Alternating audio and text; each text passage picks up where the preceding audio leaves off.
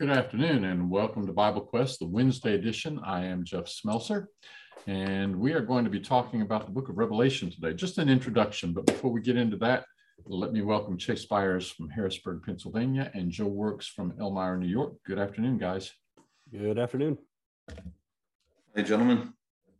You know, I could ask you guys how you're doing, but, like always, we've been talking for 15 minutes or so before we actually talk to anybody else. But for the sake of everybody else, because they don't know how you do, how you guys doing? Well, actually, I don't even think you asked how I was doing when we talked earlier. Yeah. You normally don't ask that anyways. Yeah. Oh, okay. Well, how are you doing? I'm very blessed. Thank you very much. Let's talk about the book of Revelation. Oh, I'm sorry, Chase, how are you doing? I'm doing really well. I think someday I'm going to change it up and just get into what my problems are at the start of the program. All right. Well, maybe I'll quit asking then. Let's talk about the book of Revelation. And what we're going to do is we're just going to really kind of look at an introduction to the letter. And I think the best way to do an introduction is to look at the introduction. The first chapter of the book of Revelation is kind of an introduction.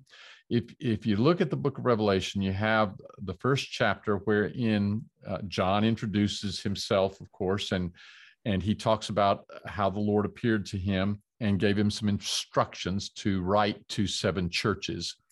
And so he does. He writes to these 7 churches, the Lord actually speaking to these 7 churches. And we find what is said to each of those 7 churches in chapters 2 and 3.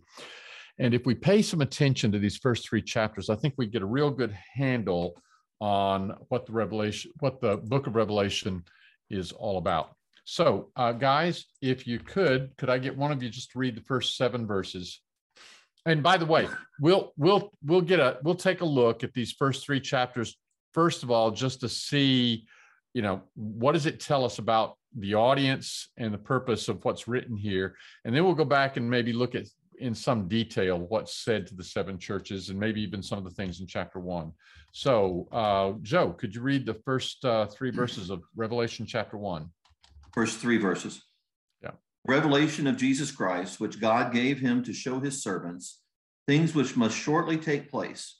And he sent and signified it by his angel to his servant John, who bore witness to the word of God and to the testimony of Jesus Christ and to all things that he saw. Blessed is he who reads and those who hear the words of this prophecy and keep those things which are written in it, for the time is near. Of course, there's 2 phrases in those first 3 verses that would suggest that the book of Revelation is about things that are fairly soon to take place. And what are those 2 phrases? In verse 1, shortly take place. And then in verse 3, the time is near. Yeah. So I don't know how it is that so many people overlook that, because so many people automatically, when they hear the book of Revelation, they automatically start thinking about things happening in 2021 or things that are going to take place in the near future from our standpoint. And sure, sometimes when the Bible talks about the future, time is relative. But you would think that it would at least catch your attention that he says shortly to take place, the time is at hand. So then when we come down in the chapter and we see John describing his own circumstance and the circumstance of those to whom he's writing, we should recognize he's writing to them about the problems they are facing then. So let's just skip down. Yeah, Chase, go ahead. I want to ask a question. So why are we so quick to want to apply Revelation into the future when we talk to people? Why are they so quick to want to do that? Because if we were to read this in any other book of the Bible, I think we would be like, oh, this is just about the times that are going to happen soon that take place. Like 2 Timothy 3, Paul says kind of something similar to that. Yeah. Why is Revelation the book that everyone just kind of wants to read past that and apply it to future stuff? I don't know the whole answer. Maybe Joe knows the whole answer, but I think part of the answer is because most people think they know a little bit about the book of Revelation, but they've really not read the book of Revelation for themselves. They've been exposed to lifted out of the book of Revelation from things like the Left Behind series. That was a series of books and a movie. Back in the 60s, there was a guy named Hal Lindsey who wrote some books. One was The Late Great Planet Earth, and and another was Countdown to Armageddon. And these were very popular books in evangelical circles.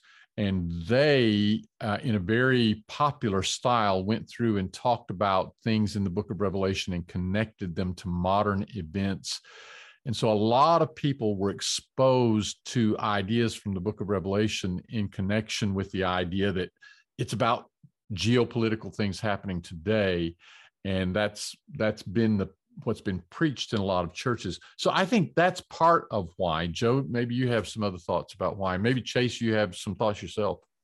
Yeah, I think you're spot on there. I might also add, from what I have read, which is not extensively, but previous generations and even previous centuries have felt the same way about the book of Revelation. Maybe not as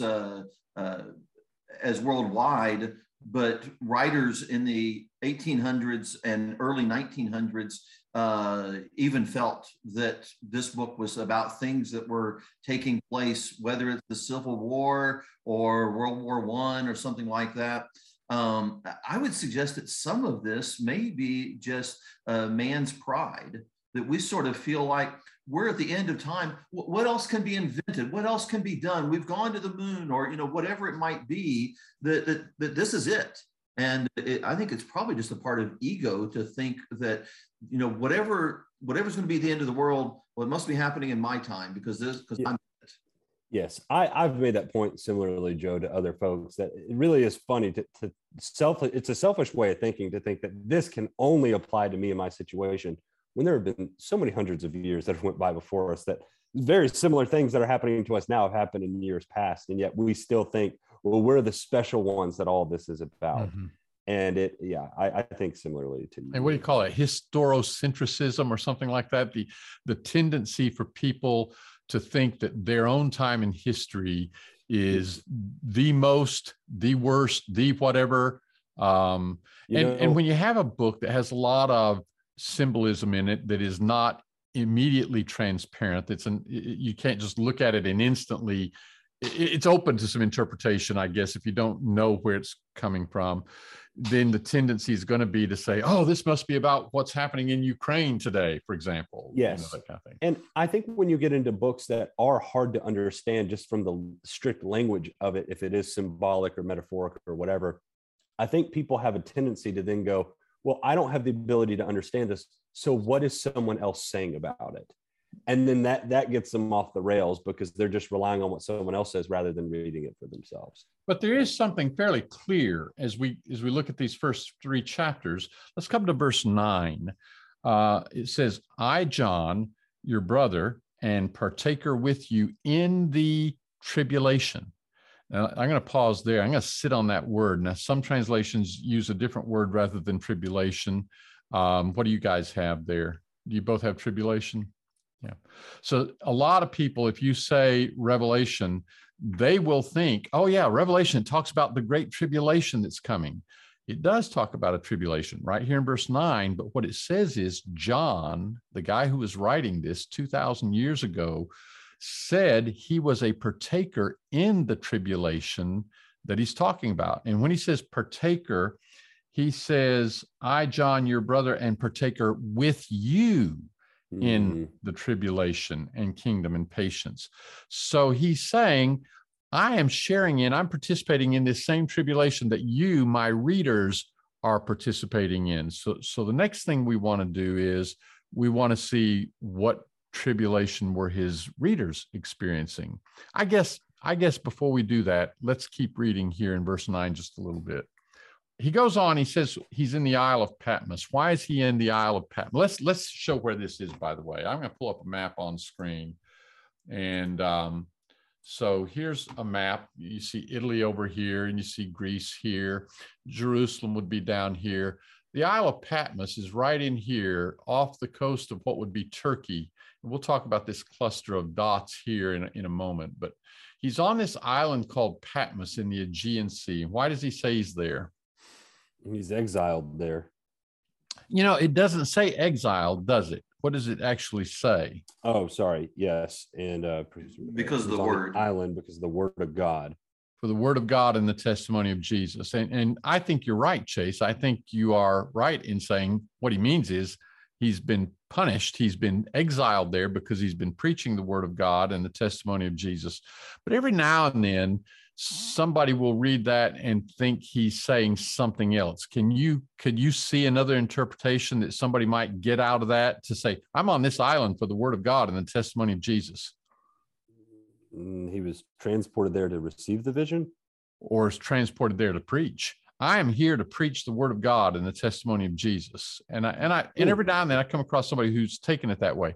The thing is, we see this phrase a little bit later on in Revelation chapter 6. And so the question is comes down to two things. Is he saying he's on this island in order to preach the word of God? Or is he saying he's on this island because he's been preaching the word of God and he's being punished? And if we come over to Revelation chapter 6, and it's in verse 9, in a vision, John sees the souls of them that had been slain for the word of God and for the testimony which they held. So listen to the two phrases. What John says of himself: I was in the isle that is called Patmos for the word of God and the testimony of Jesus. And then these saints in Revelation 6:9, they had been slain, they'd been killed for the word of God and for the testimony which they held. This sounds like the same thing. And of course, why when it says for the word of God and the testimony which they held in Revelation 6:9, is saying they were killed for it. So I think that kind of nails it down. John is using this expression to say, I'm being punished because I've been preaching the word of God. So I think you're right. He's exiled there. Anything else that you guys want to notice? Again, it's a consistent phrase. Revelation 20 and verse 4, you have the souls of those who had been beheaded because of the testimony of Jesus and because of the word of God. There you go. Good. So it's consistently a suffering situation. Yeah. So now we come to, now am I sharing my screen? Yeah, I am. I'm going to stop sharing for just a second. We come on down to verse 10, and John, having said, I'm participating in this tribulation with you. I'm on this island because I've been preaching the word of God and the testimony of Jesus. Then he says, I was in the Spirit on the Lord's day. And he talks about hearing a trumpet, and lo and behold, he sees the Lord. How do we know it's Jesus that he sees here?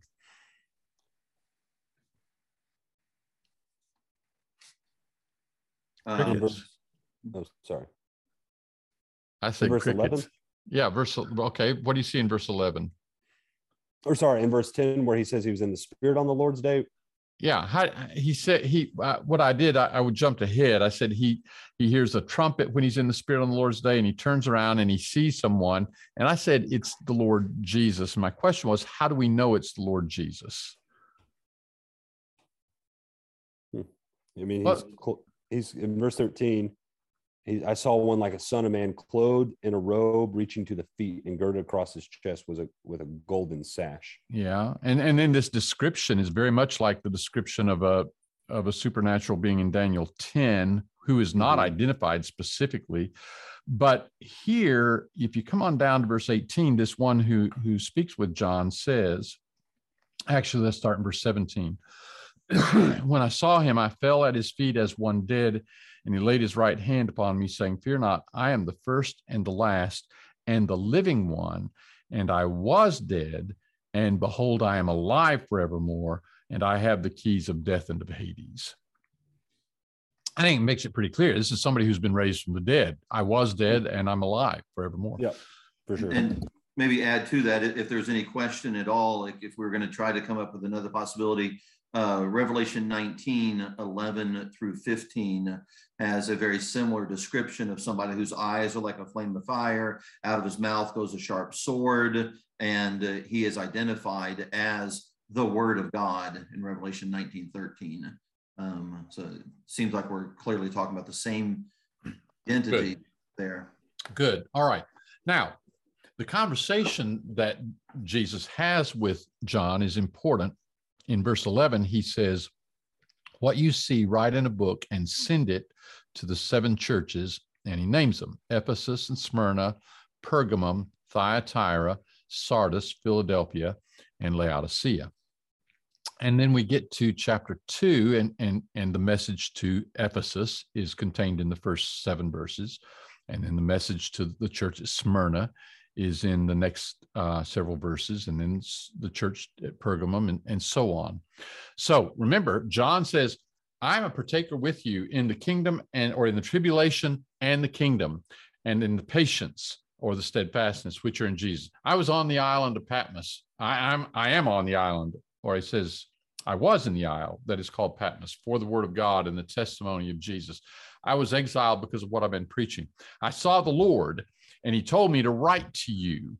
And then when we get into what he's writing to them, let's notice chapter 2, and I guess let's come right down to verse 8. And if one of you guys could read verses 8 through 10. And to the angel of the church in Smyrna write, the first and the last, who was dead and has come to life, says this, I know your tribulation and your poverty, but you are rich, and the blasphemy by those who say they are Jews and are not, but are a synagogue of Satan. Do not fear what you are about to suffer. Behold, the devil is about to cast some of you into prison so that you will be tested, and you will have tribulation for 10 days. Be faithful unto death, and I will give you the crown of life. So John says in Revelation 1:9, he says, I'm a partaker with you in the tribulation. And in chapter 2, verse 9, he says to this second church that the Lord tells him to write to, he says, I know your tribulation. I'm a partaker with you in the tribulation, and I know your tribulation.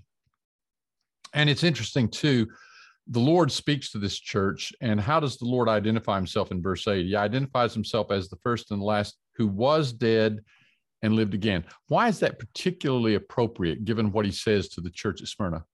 I mean, with the fact that they're going to die, be faithful unto death, you're going to have tribulation for 10 days, and I will give you the crown of life. I mean, this is what they're facing, but they have just been serving the God that rises people from the dead. And so they do not need to fear death.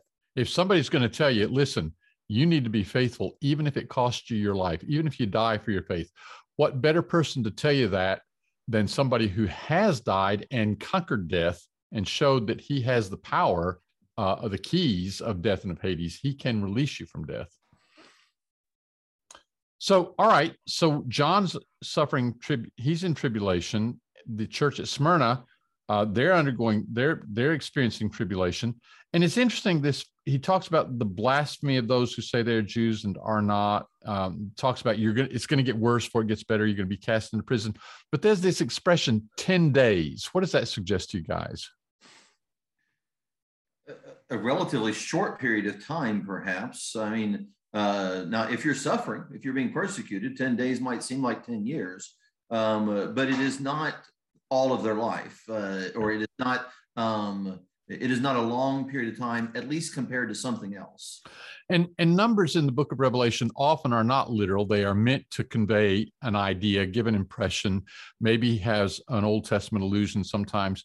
But I think you're right. I think here the idea is 10 days. This is not going to go on forever. And really, that's kind of the point of the book of Revelation. Look, I'm experiencing this tribulation with you. You're going through this tribulation, but it's not going to go on forever. And the fact is, the Lord is going to bring the victory, and not after 2,000 years. It's going to be a relatively short time. Remember, the very beginning of the books was talking about things shortly to come to pass. The time is at hand. So if you start to get the idea that the book of Revelation is written from somebody who was being persecuted, and it was being written to people who were at that time being persecuted, and the message of the book of Revelation is what God was going to do about the persecution they were experiencing 2,000 years ago, you're starting to get the idea of what the book of Revelation is about. And there's more. We come to the next church that the Lord addresses, the church at Pergamum, in Revelation chapter 1 and verse 12 and following. Do you see evidence of persecution there? Quite a bit of it, actually, yes. To what extent? Well, you've got Antipas, one of the members of the congregation there, has been murdered. The word martyr is used in the New King James, at least, in verse 13. Yep. And then we come to the next church being addressed is Thyatira, and there's a woman in that congregation, and she's referred to here as Jezebel, Jezebel, of course, would be an allusion to the wicked Old Testament woman back in 1 Kings chapter 17, 18, 19, 20, 21. And that woman was a pagan idolater and encouraging people to worship idols and to turn away from the true God. And this woman is too, but the way she's doing it is she's encouraging compromise. And so if we could, let's read verses 20. This is Revelation chapter 2, verses 20 through 22. Nevertheless, I have a few things against you, because you allow that woman Jezebel, who calls herself a prophetess, to teach and beguile my servants to commit sexual immorality and to eat things sacrificed to idols. And I gave her time to repent of her sexual immorality, and she did not repent. Indeed, I will cast her into a sickbed, and those who commit adultery with her into great tribulation, unless they repent of their deeds. So here's this woman, and she's encouraging people to go along with the world, to eat things sacrificed to idols, to commit fornication. And the message of the book of Revelation is, now you've got to overcome. In fact, the Lord says to this church in verse 25, nevertheless, that which you have, hold fast till I come. He that overcomes and he that keeps my works unto the end, to him will I give authority over the nations, and he shall rule them with a rod of iron, and so on.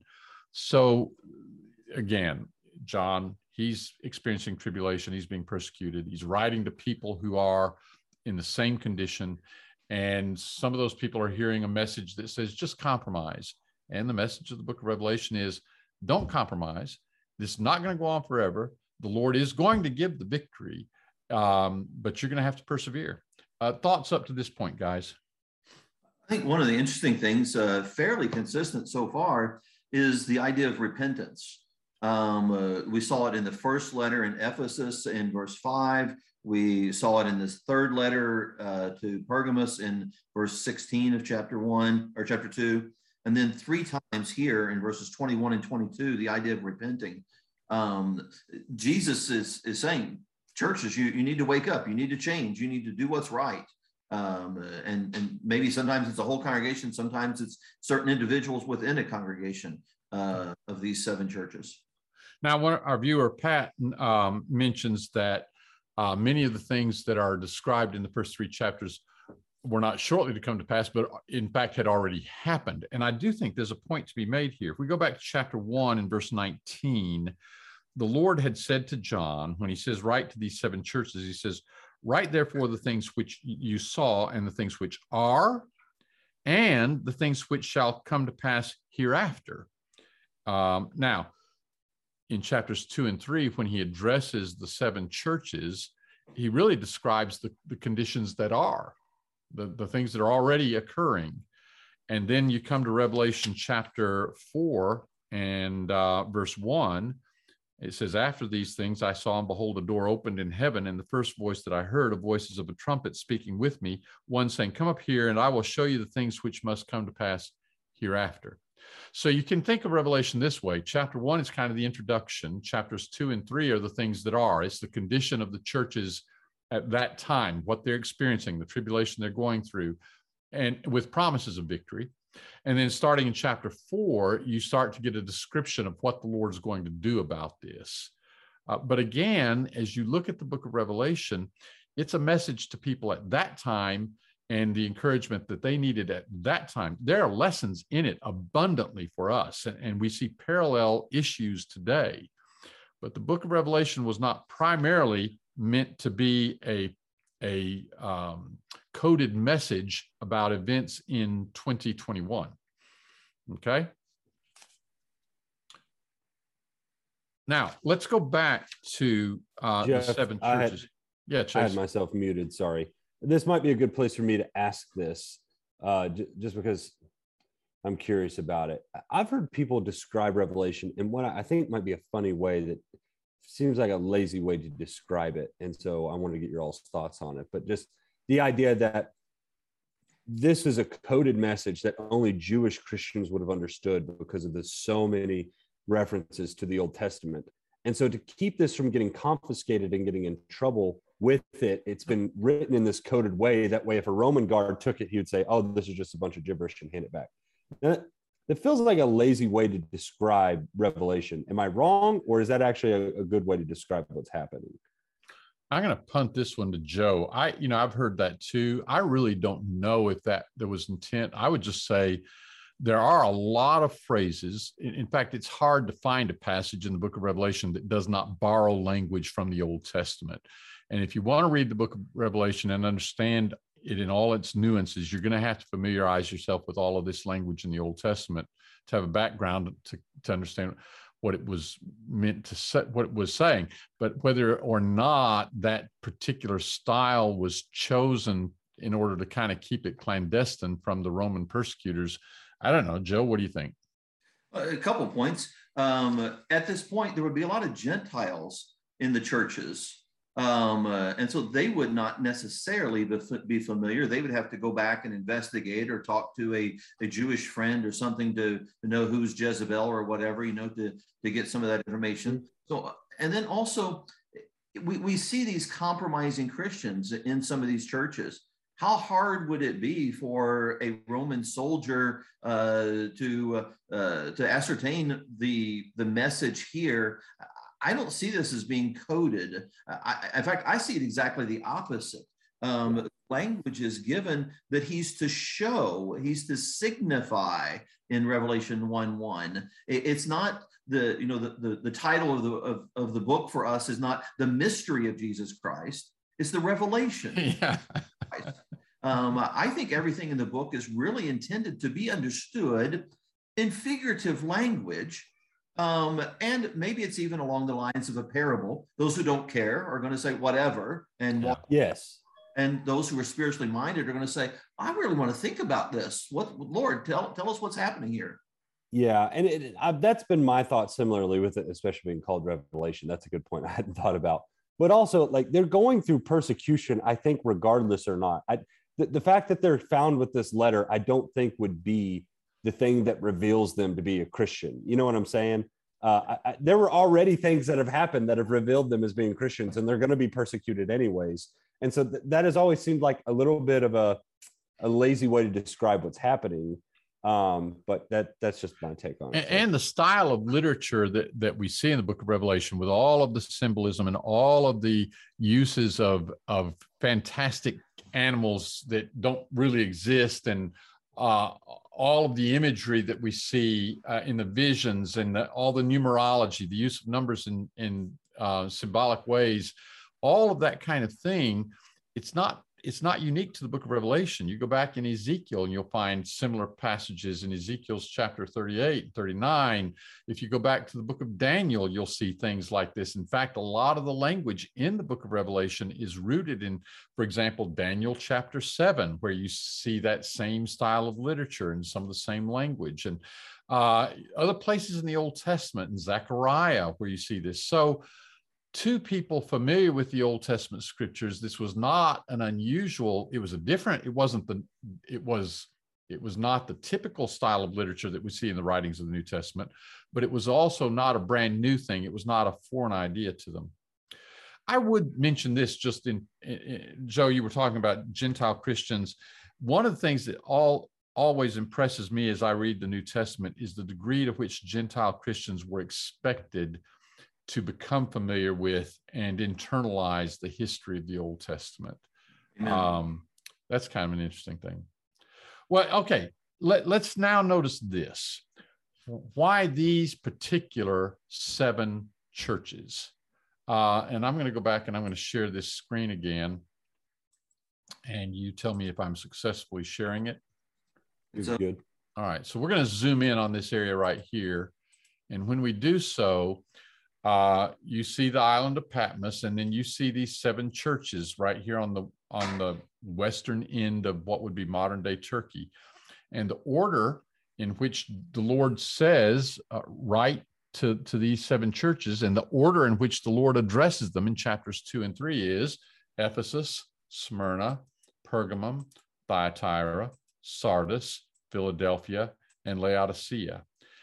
the order, it just looks like the natural order that if somebody were going to go from Patmos and carry this message to these 7 churches, he would just follow this course. He'd go to Ephesus and then make the loop up through Smyrna and Pergamum and around to Thyatira and Sardis and Philadelphia and down to Laodicea. And I say that in part to kind of bring to your mind that these were actual churches and actual places that were actually going to receive these messages. And I say that because a lot of people assume that really these 7 churches are just symbolic for periods in history. There's one interpretation of the Revelation that says the message to Ephesus is one period in history, the rest reference to Smyrna is another period in history, and so on. Yes, the teachings of William Branham suggest that as well. I had not heard that name. I've been introduced to those recently, and he would say we are now in the Laodicean age. Ah, interesting. Okay. Yeah. The thing is, how convenient that we're in the last age then.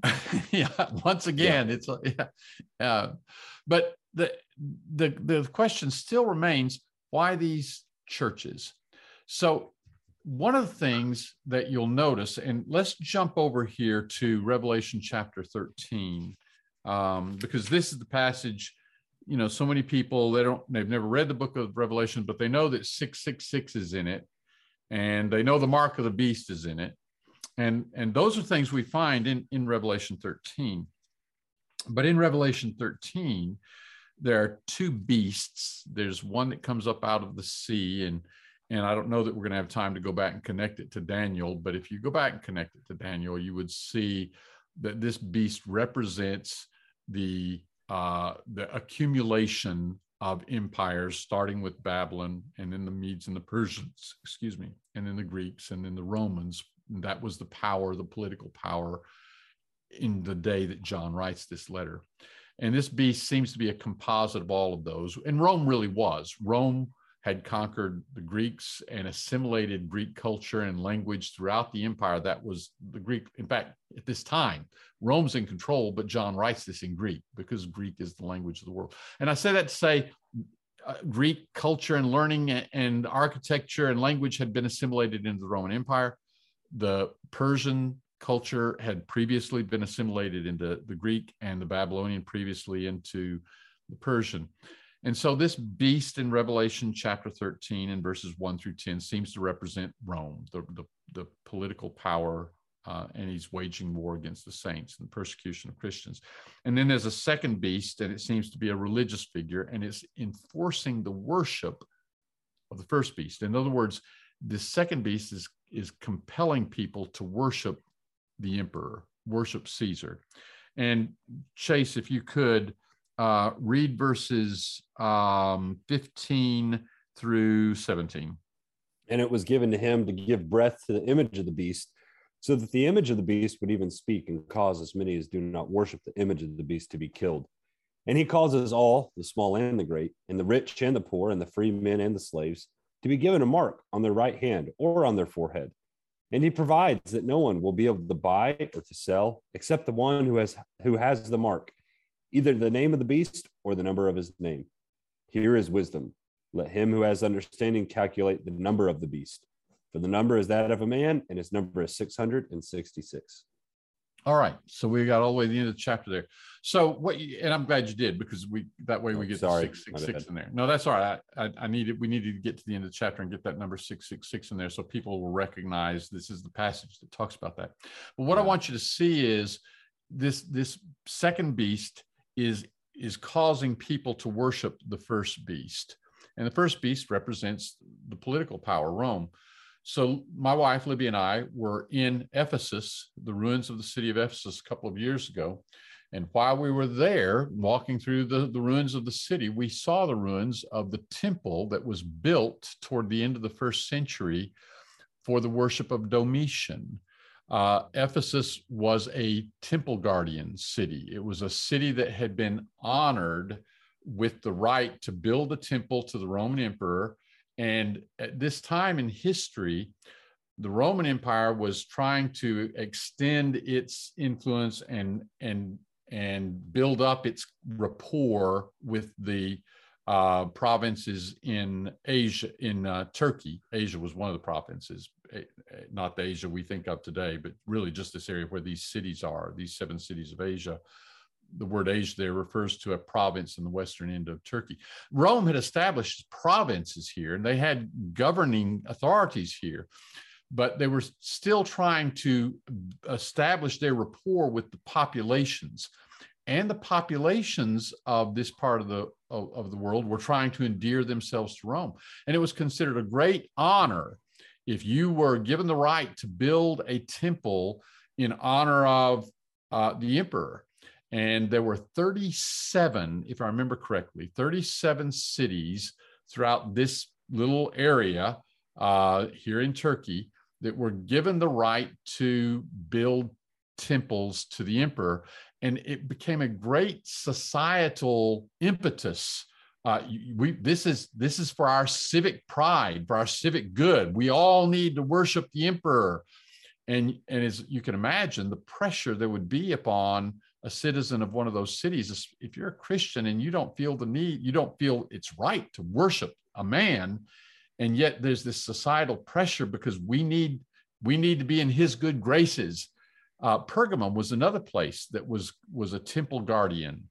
And so you look at these 7 cities, and these 7 cities are right in this hotbed of emperor worship.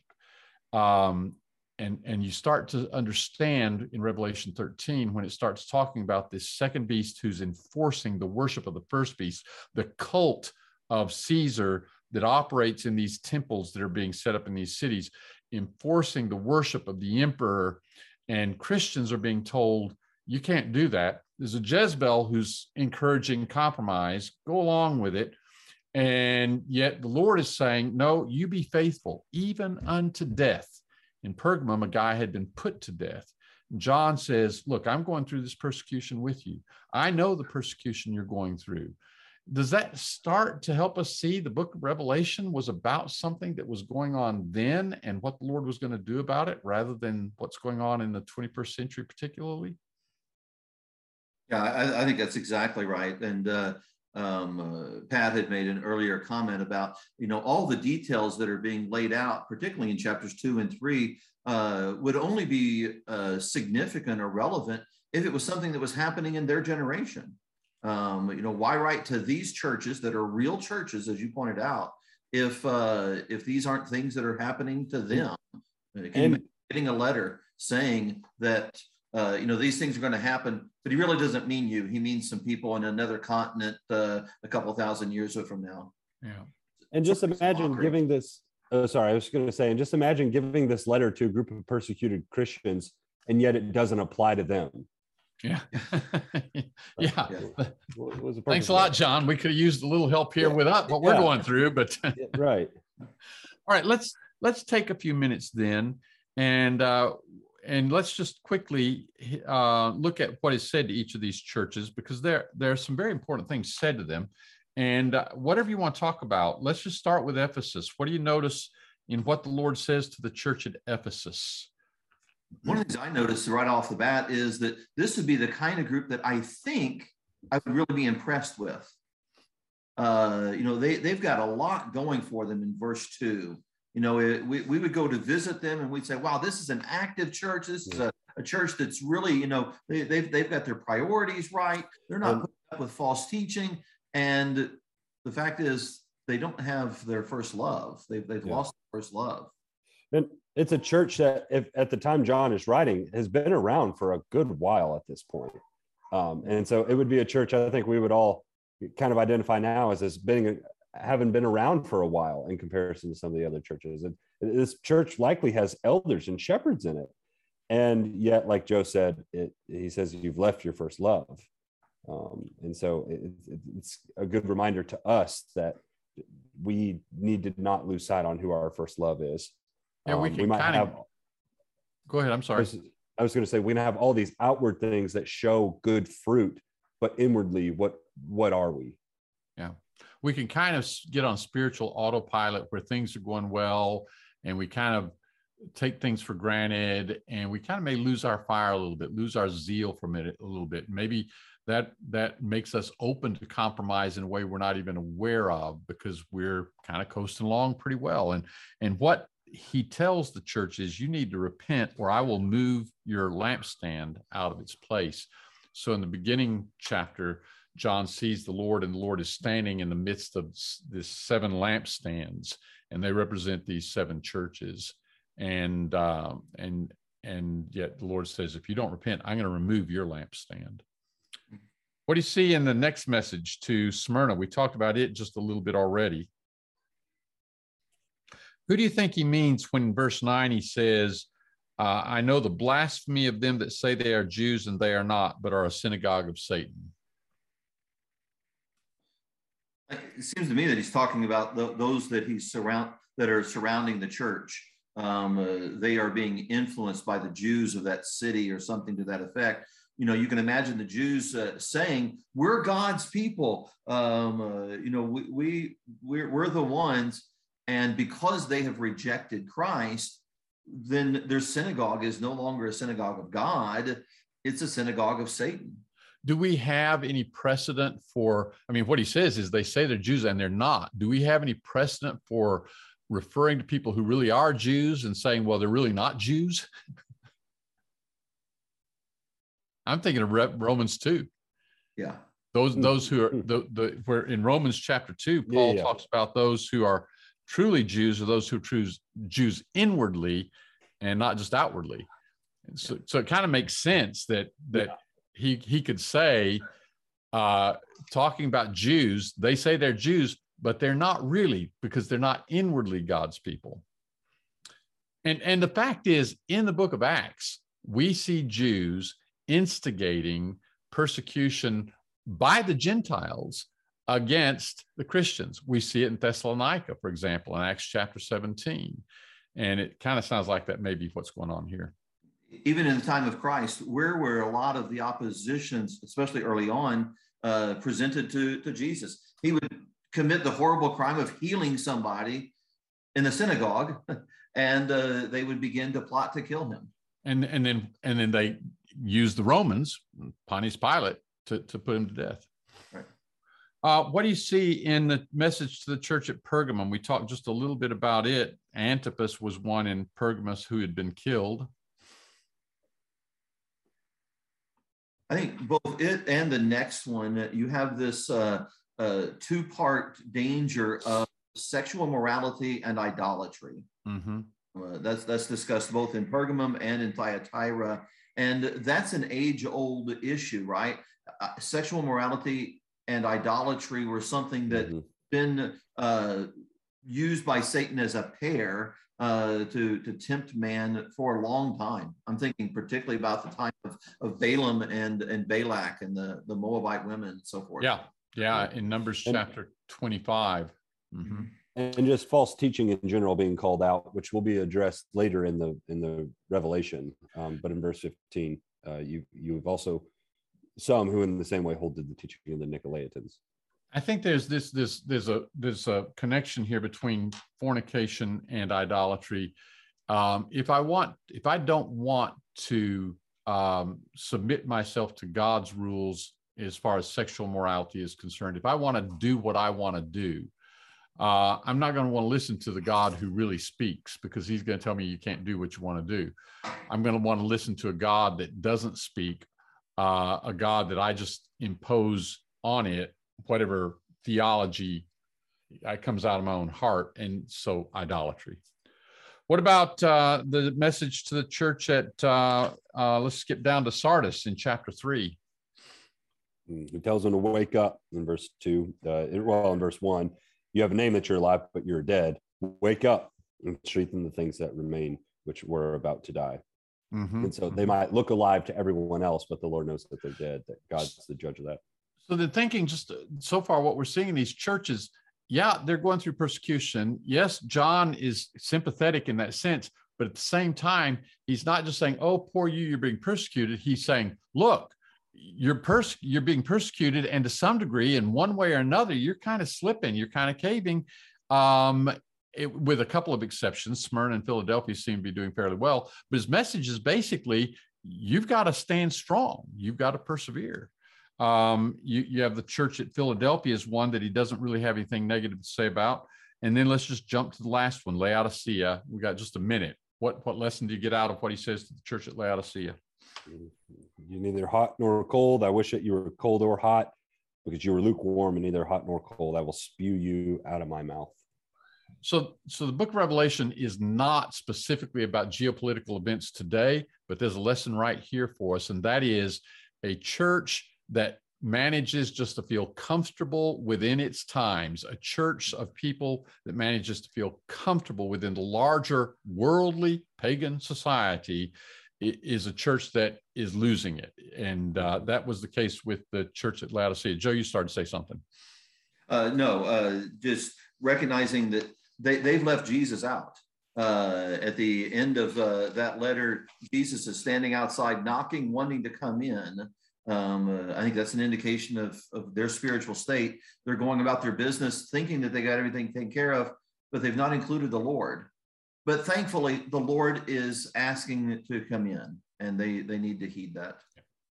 All right. Well, I hope if you got anything out of the webcast today, I hope that you see that it was a message to Christians at that time in the first century, talking about the things they were experiencing and what they needed to do about it, and that the Lord was going to give them victory. There are lessons for us, but we shouldn't look at the book of Revelation as about geopolitical events in the world today. Thanks a lot. Hope you'll tune in again next week.